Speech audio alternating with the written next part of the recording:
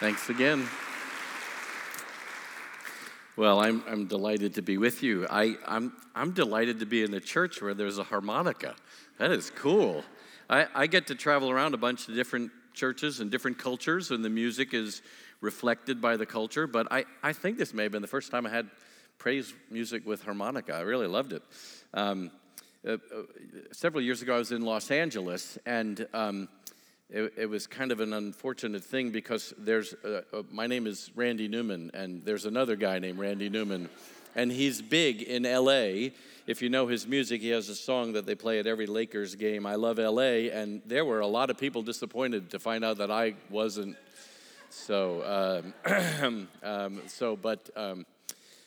Anyway, I'm delighted to be with you, and I'm always amused that I get invited to speak about evangelism. I have written about the topic. I've done a fair amount of evangelism, but I'm an evangelistic chicken.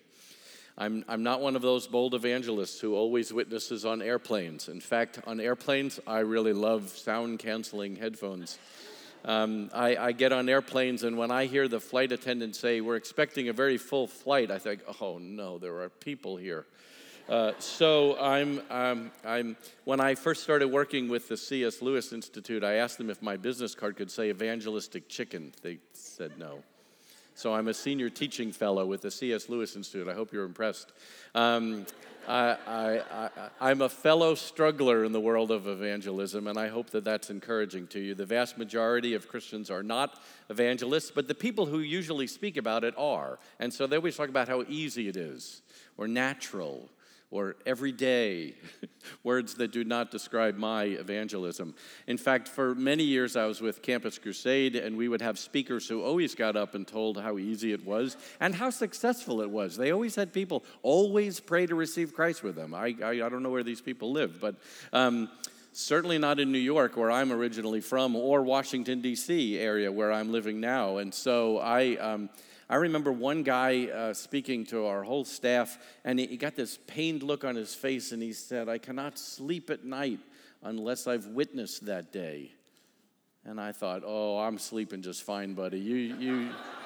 They have medication for that. You might want to, I don't know." So, and so I'm regularly confronted with the idea that evangelism is not what most Christians feel comfortable in doing. But I've done enough research on it to find that God uses the uncomfortable ones. God uses the timid and shy ones. God uses the non-evangelists in profound ways to spread this good news. So I was reminded about this once not too long ago in the Washington, D.C. area. We have a subway system there, and I was riding it. We call it the Metro. And it was during rush hour. The car was pretty packed that I was in. We had just left a station where the doors had closed, and someone who had just gotten on the train right before that, as the train took off, he announced in a very loud voice, "May I have your attention, please?" And he got our attention, because you don't do that on the subway. You don't make announcements.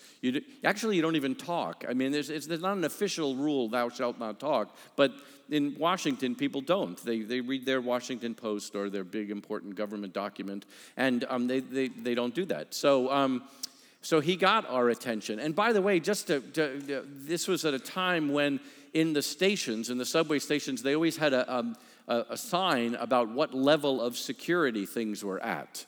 The worst is red, and the best is green, but then there's yellow and various different shades of orange in between, and because of all the terrorist activities and how that has affected Washington. And so they had just recently increased the status up to orange, a bright orange. When it gets to red, what it means is move to Texas. So everybody's on edge in this train car with this guy announcing, "May I have your attention, please?" And just to kind of boost it up a little further, I was sitting very close to where that man was standing on the aisle, sitting on the aisle, and right across the aisle was a woman who started screaming, "No, no!" And everybody's looking at him, oh, and we're thinking we're going to be on the 11 o'clock news. And he reaches in his pocket, and he pulls out a book, and he starts to sing, "Blessed assurance, Jesus is mine." And everybody exhales and rolls their eyes and goes back to their Washington Post. Everybody except the woman next to me who continued to scream, "Shut up, stop!" It's the oddest duet I've ever heard. Did you know that hymn has 4 verses? Now, why do I tell this story? Because I think a lot of Christians think that that's what is evangelism, getting on subway cars and singing or preaching or standing on street corners with a microphone and preaching. And most Christians, I think, would say, if that's evangelism, then I'm never doing it. Now, I always get a little nervous at this point. So maybe some of you do that kind of evangelism. May the Lord bless you. You probably wouldn't be here right now. You'd probably be out on the street corner. So if that is your style and gifting, may the Lord bless you. The vast majority of us, my guess, would say no. Is there some other kind of evangelism? And by the way, I think we're living in a world where more and more people would be like this woman who would tell us to shut up. How do non-evangelists proclaim the message in a world that may not want to hear it? That's what I want to talk about. And the short answer is with tensions, with difficulties. But let me remind you again that God uses us in profound and powerful ways. So I want to look at a passage in Colossians chapter 4, verses 2 through 6, and try to ask, how do we non-evangelists proclaim this good news in our world today? Colossians 4, 2 through 6. Let me just say before I read the text, it's important to see this passage in light of the whole book of Colossians. I think a deep reflection and appreciation for how wonderful the good news is the best preparation for proclaiming the good news. The more you marvel and wonder how amazing it is that God took on flesh and came and dwelt amongst us and died a sacrificial death so that we could have atonement for our sins, the more amazed you are at that, the more when we talk to people, it will sound like good news. So, Colossians is one of the most beautiful books about the deity of Christ, the supremacy of Christ. He's not just a teacher. He is indeed a teacher, the best teacher who ever lived. But he's not just a teacher, which is what I was told growing up. I grew up in a Jewish home. We didn't hear about Jesus being the Messiah. We were told that he was just a good teacher. When I first read the New Testament, I found, oh, no, wait a minute. No. He's not just a teacher. He's either God himself or we should just reject him as a lunatic. And so I love the book of Colossians that says such marvelous things about his deity in chapter 1, things like all things were made by him and for him. It's easy to kind of run past those 2 little words, for him, but it's an amazing statement of his deity. Everything that has ever existed and does exist was created by Jesus for the purpose of ultimately bringing glory to him. All things were made by him and for him. That's not just a good teacher. And so chapter 1 is loaded with these truths about who Jesus is. Chapter 2 then talks about who we are in Christ, if in fact we are. And I think chapter 2 verses 9 and 10 may be the thesis statement of this whole book. It says, "For in Christ all the fullness of deity lives in bodily form, and you have been given fullness in Christ, who is the head over every power and authority." So chapter 2 talks about the wonders and the blessings of being in Christ. We have all of our sins forgiven. And then, as so very often is the case with Paul in his books, it pivots to more practical matters. Here's what difference it makes in your life. And so chapter 3, verse 1 says, since then, we've been raised with Christ. And then there's all these implications. It changes the way we think about ourselves, how we think about our sin. It changes the way we think about our identity and what are the important focal points of our lives. And then it starts making a difference in the relationships around us, in people in the body of Christ, in our families, in our workplace. And then as we get to chapter 4, verses 2 through 6, we see that it even makes a difference in the way we interact with outsiders. So here is God's word beginning in Colossians 4, verse 2. "Devote yourselves to prayer, being watchful and thankful. And pray for us, too, that God may open a door for our message so that we may proclaim the mystery of Christ, for which I am in chains. Pray that I may proclaim it clearly, as I should. Be wise in the way you act toward outsiders. Make the most of every opportunity. Let your conversation be always full of grace, seasoned with salt, so that you may know how to answer everyone. 4 tensions or difficulties that we live with in wanting to proclaim this good news. And the first one is the reality, the duality of prayer and proclamation. Prayer and proclamation. Paul tells us to devote ourselves to prayer, and then almost without even pausing, he says, pray that God may open up a door for our message. So evangelism occurs at this intersection of both the supernatural and the natural. The supernatural work of God revealing himself to people, opening up blind eyes, softening hardened hearts. Ephesians 2 says that we were all dead in our transgressions and sins, and God made us alive. And so we need the supernatural, life-giving, eternal life-giving power of God's regeneration. And yet, evangelism also occurs where people have ordinary conversations. They ask questions, they dialogue, they offer reasons why this makes sense. They tell about their experience. And so it makes sense that we would want to devote ourselves to prayer, because we talk to God about people, then we talk to people about God. We ask God to do what only he can do of opening up people's eyes, and then we ask him for wisdom to give us the words to say, the ways to say it. We pray. And we need to be diligent at it. Do you notice he says to devote yourselves to prayer, or another translation has it, remain steadfast in prayer. What does that tell you? Makes me think it must be easy to quit. If there's one thing I've learned about prayer, it's easy to lose heart. And in fact, you may recall Jesus told several parables of people who kept on knocking and kept coming and kept imploring, because it's easy to lose heart. There's something about being physical beings, living in a physical world, praying to an invisible God about things that we can't really measure. And it's easy to think, I don't know if this is making any difference. I got a lot of other things to do. I have a big, long to-do list. I don't have time for this. And so we need a constant reminder to devote ourselves, to remain steadfast in prayer. And that may be especially so when we're praying for non-believers. Because if ever there's something that would cause you to lose heart, is if you're praying for someone for year after year, decade after decade, and you go, I just don't see anything happening. In fact, I see things happening in the opposite direction.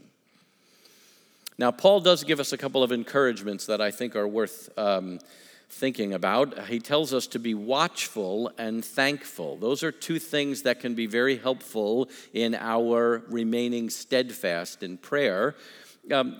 Being watchful in prayer. I think it's both during prayer and then after prayer. While we're in prayer, we're alert, we're watchful. We're not just going through a rote of listing requests, and we're not just repeating words, but we're watchful to see what God is leading us to, or reminding us of a verse in Scripture, or helping us understand the situation better. But then after we pray, we start watching to see how God might possibly be answering those prayers. By the way, I'm reluctant to pray for opportunities to witness, because I'm pretty sure God will answer. And then I'll have to say something.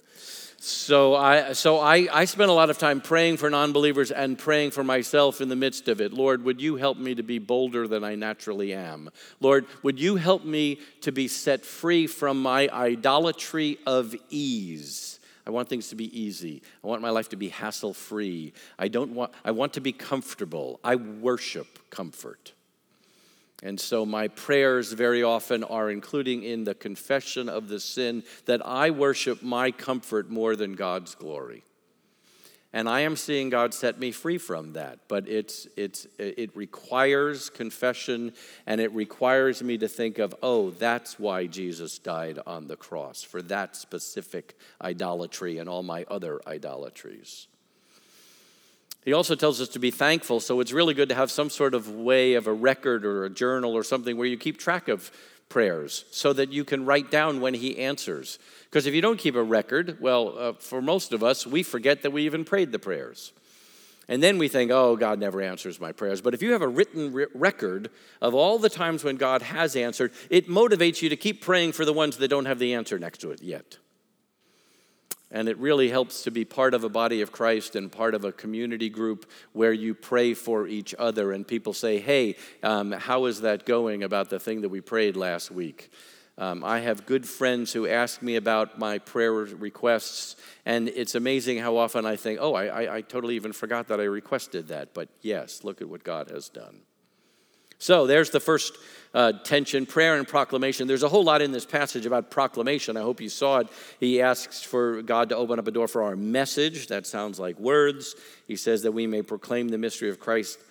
Pray that I may proclaim it clearly. So there must be some words that we would use that would not be clear. He talks about conversation. So there's a whole lot in here about words and also prayer. The second tension then goes along with that, words and deeds. All those things I just said. There's a lot about words in this passage, but he also says to be wise in the way you act toward outsiders. So it's words and deeds. That makes sense, doesn't it? I mean, if it's just words and we're not living out the gospel message, people will dismiss our words. We're loaded with words in our world today. We get them buzzing in on our phone all the time. We're drowning in words. And so if it's just words, but it's not backed up with a Christ-like lifestyle and Christ-like love, then people will reject our words. But if it's all deeds without words, they won't connect our deeds to the specific message of the gospel. Sometimes people debate, which one's more important, the words or the deeds? I think that's a silly debate. It's like debating which wing of the airplane is more important. I'm getting on a plane tomorrow afternoon, Lord willing, and I want both of those wings to be perfect, pristine. Sorry. See, this is really sad what happens in this head here. So imagine the pilot coming on and saying, we're very excited about our left wing today, folks. The right one, not so much. Oh, okay, sorry. That they need to edit that out of the recording. Sorry. So words or deeds. You may have seen, there are these T-shirts sometimes that say, preach the gospel at all times. When necessary, use words. Have you seen these? I hope it's not one of your favorite T-shirts. I'm not a fan. It's always necessary to use words. Some people say that it's a quote of Francis of Assisi, but I've done research, and I'm pretty sure Francis never said it. That's what a senior teaching fellow does. He does research to find out what Francis really said. There's a prayer request wrapped up in that. Anyway, sorry. We're pretty sure Francis didn't say that. He said, let your actions back up your words. Sure, amen. We know that Francis was this very bold evangelist. He was one of those guys out on the street corner. In fact, we have written documents with complaints about how loud he was. So if Francis somehow could be here and we said, hey, we really like that T-shirt, and when necessary use words, I think he would start laughing. It's always necessary to use words. Sooner or later, the words need to be attached to your good deeds because they won't connect it. Here, I want to push this. Imagine you have a brand new neighbor who moves into the house next door, and you want to welcome them to the neighborhood, so you bake a plate of chocolate chip cookies, bring it over there, they say thank you, it's very nice. Here's what will not happen. After you walk out the door and they close the door, they will not say, I know why they brought us those chocolate chip cookies. They must believe in a holy, righteous God who is also a loving and gracious Savior. And yet, they've been created in God's image to know Him, and yet their own sin, their rebellion has made a separation between them and their God. It's not as if God's arm is so short that He cannot save. Their sins have made a separation, but God, in His grace and His mercy, sent His Son, a propitiation. They won't say that. I said this somewhere, someone raised their hand and they said, so should we put tracts in between the cookies? Perhaps. Let's keep brainstorming. It's words and deeds. And sooner or later, we need to attach the kindness of something that we may have done to the supreme kindness of God sending His Son to rebellious, sinful people. Third tension, grace and salt. So you see it there in verse 6. Let your conversation be always full of grace, seasoned with salt, so that you may know how to answer everyone. The implication is it's going to go in a lot of different ways with different people. People will latch onto the gospel in a number of different places. But our conversation, our interaction with people, our speech and talking to people should be gracious and also have an element of salt. A gracious speech is kind, it's nice, it resists the temptation to be mean and sarcastic. That's getting to be harder and harder, isn't it, in our world? The more we hear on either side of the political debate, the more intolerant it sounds of any other viewpoint. And not just intolerant, but sarcastic and mean-spirited. And so there's a tremendous challenge for us, recipients of the greatest kindness and grace ever, to have our speech, our tone of voice, even our facial expression to be kind and gentle and gracious. For some of us, it's like learning a new language. But it also needs to have salt. And there's a great deal of discussion about what Paul had in mind here. Salt obviously makes people thirsty. They want to hear more. You want to say something in an intriguing way so that people want to know what you're talking about. Some commentaries believe that the book of Proverbs was very often referred to in rabbinic writings as a kind of salt. The Proverbs, being short, pithy little statements, would just kind of prompt all sorts of other thoughts and ideas. And so maybe that's an aspect of it. We need to find ways to talk about our faith so that people don't just write us off, but they want to hear more. And by the way, I think that takes a great deal of brainstorming, coming up with different ideas about how to handle it. Very few of us are brilliant on the spot. And so we need to prepare. What would I say in that situation? What's a half a dozen or 10 different ways I could respond to that question? If you try to figure out just the right thing to say, you probably won't come up with anything. So I really encourage you, even in perhaps in small groups or something. Someone comes in and, hey, listen, my coworker said this. I didn't know what to say. I just froze. What could I have said? And let the group help you brainstorm a bunch of things. By the way, if you do freeze, it's really okay to come back to someone later and say, hey, the other day when you said that, you asked me that question, I didn't know what to say. I'm really sorry. But I've been thinking about it. Would you be up for talking about that? I think I have a couple of ideas. That's really okay. Grace and salt. I remember hearing Tim Keller, pastor in New York City, talk about how when they first moved to New York City, they tried to, they were telling all sorts of people they were going to start a church. And he said that one of the most common questions he got was, so what kind of church are you going to be? We got all sorts of different churches here in New York City. Are you going to be one of those churches that talks about fire in hell, hellfire? Are you one of the hellfire churches? And he thought about, well, how's he going to respond to that? Because Keller does believe in hell, and that the verses in the Bible are there for a reason, and that Jesus was the one who described it as fire. And so he wanted to think of what could I say that would be both gracious and salt.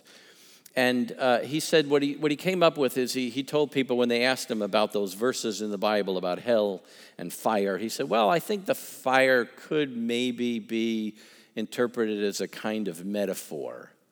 And people would go, oh, good, because you're not one of those crazy fundamentalists. And then he would say, and if it is a metaphor, it's a metaphor for something far worse than fire.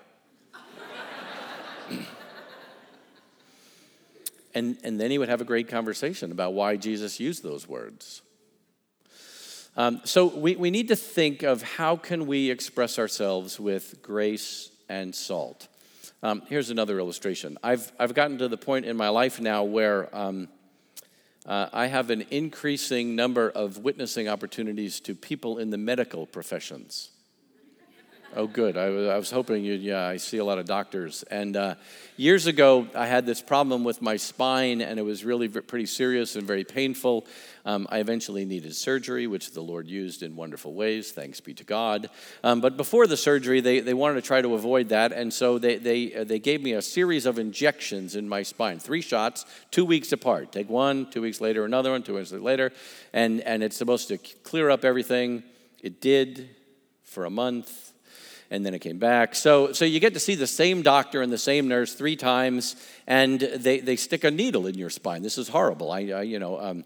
It's funny when I talk to college audiences, they're all grimacing, and mixed age groups. People are going, oh yeah, I know that. Yeah, right. Okay, so Anyway, so this doctor, they give you a pillow to hunch over, and then the doctor's over here, who knows what equipment is, I didn't look. And the nurse is over here with her hand on your shoulder, "You'll be okay," to which I respond, "How do you know?"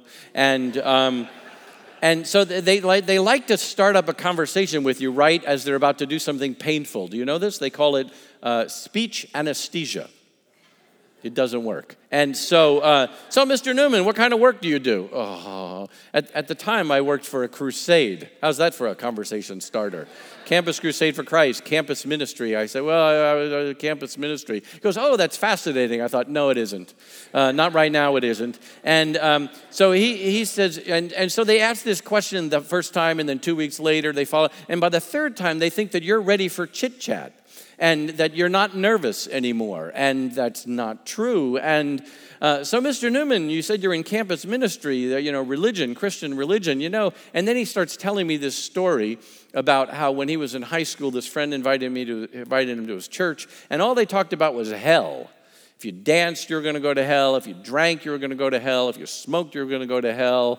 And then the nurse chimes in and said, oh, yeah, I went to one of those churches too. I think it's ridiculous. And so the doctor says, well, Mr. Newman, what do you think about that? I'll tell you exactly what I thought. I thought, not now. This isn't the time for this particular conversation. I don't really want to talk about Jesus. I want to talk to Jesus. Jesus, keep me alive. And so I said something like, I'd really like to talk about this, which was a lie, but I'm just a little preoccupied right now. Oh, yes, like I'm reminding him what he's supposed to be paying attention to. And he said, oh, well, we could talk about this when we're done. And so then I started praying, Lord, what in the world do I say? What am I going to say to these people? They think my religion is just a bunch of stupid rules. And by the way, I think that's what a whole lot of people think is the Christian faith. Keep this rule, do this. What am I going to say? Well, they've both heard a whole lot of this stuff already. What can I say so that they'll want to hear more? So afterwards, they have to stick around in the room for 10 minutes to make sure you don't die. And then they brought up the topic again, which was kind of a surprise to me. But, so Mr. Newman, what do you think about all those rules? So again, I had been praying and asking and wondering, what can I say? And so I came up with this. I said, well, I think we like rules because if we keep them, we feel really good about ourselves. And if we know people who don't keep them, then we can feel really bad about them, which makes us feel good about ourselves in a sick way. I said, but the stuff I need forgiveness for is a whole lot worse than things on those lists. The stuff I need forgiveness for are things like anger and bitterness and hatred, and their eyes are getting bigger and bigger, and I thought, I'm just getting started. Are you kidding? These are only the things I'm willing to admit. But isn't that true? When we realize not just our actions, but our thoughts behind the actions, our idolatry behind the thoughts, our sin, it's so horrible, it needs a cross. Our sin is so bad that nothing short of the death of the Son of God could atone for stuff that bad. And so I said to him, that's what I love about Christianity is I have forgiveness for that kind of stuff. And I don't totally know what they were thinking, but I could tell this was different than what they were expecting. And I've been praying and hoping that it was both grace and salt to them. Well, no, wait, how can you get forgiveness of that, even if you don't keep all the rules? So we need to think about prayer and proclamation, words and deeds, grace and salt. There's one more tension, one more reality we need to deal with. It's the reality of reception and rejection. Some people receive this good news, some people tell us to shut up. We wouldn't even have a book to the Colossians if some people in that city didn't respond. And in fact, they did. And in fact, Paul reminds them of that way back in chapter 1. He says, all over the world, this gospel is producing fruit. So people are responding all over the place. And he says, and you've also understood this and responded. He said, you learned it from Epaphras, our dear fellow servant. And so there was reception in this city, but there was also rejection because in the passage we looked at, Paul says that he's in chains, he's in prison. Everywhere Paul went, some people responded and some people rejected him. And in many places he ended up in prison. And in fact, we know that eventually he was killed in prison for preaching the gospel. Everywhere the gospel has gone in our whole world, some people respond, churches are started in the most improbable of places, some people reject and try to squelch it. Everywhere Jesus went, people responded and they said, he's the Messiah. We'll drop our fishing nets, we'll follow him anywhere. Other people said, he's demon-possessed, let's kill him. That's the nature of the gospel. And you just need to prepare yourself for the fact that you could say the same words, quote the same Bible verse, use the same booklet, the same diagram or whatever, and some people will say, I got to think about that. And other people will say, please stop. Some people reject and reject and reject, and then for who knows what reasons, at some point people respond. I do a whole lot of interviewing of people, researching about how people become Christians. I talk to people who have witnessed to family members. I hear stories. And many of them are very troubling and disturbing, and they haven't gotten finished yet, and some are wonderful and delightful. Here's one of my favorites. I was working on a book on witnessing to family members, and this woman said, I got to tell you about witnessing to my dad. She became a Christian when she was in high school. She was only 15 or 16 years of age. She came from a family that never went to church. She came home, told her parents about this great, wonderful thing that happened, and they were not interested. And for years and years and years, decades, she tried talking to her parents, especially her father. When her father was in his 80s, he was kind of a recluse. He was living in a retirement community, but he never went out and didn't socialize with people. He was pretty depressed. And some Christians moved into the community and started inviting him to church. And no, I don't do that. My daughter, she's religious, but I don't do that. And but they kept inviting him. And finally, they invited him on Easter. And he figured, if you're going to go, that's probably the time to do it. So he goes to church on Easter. He hears about a resurrection, Jesus' resurrection, and that if we place our trust in him, we can also rise, and we can also have eternal life. And so this guy became a Christian. He walked down the aisle of a church. He knelt. He became a Christian. That afternoon, he called his daughter. You know what he said? He said, "You never told me he rose from the dead."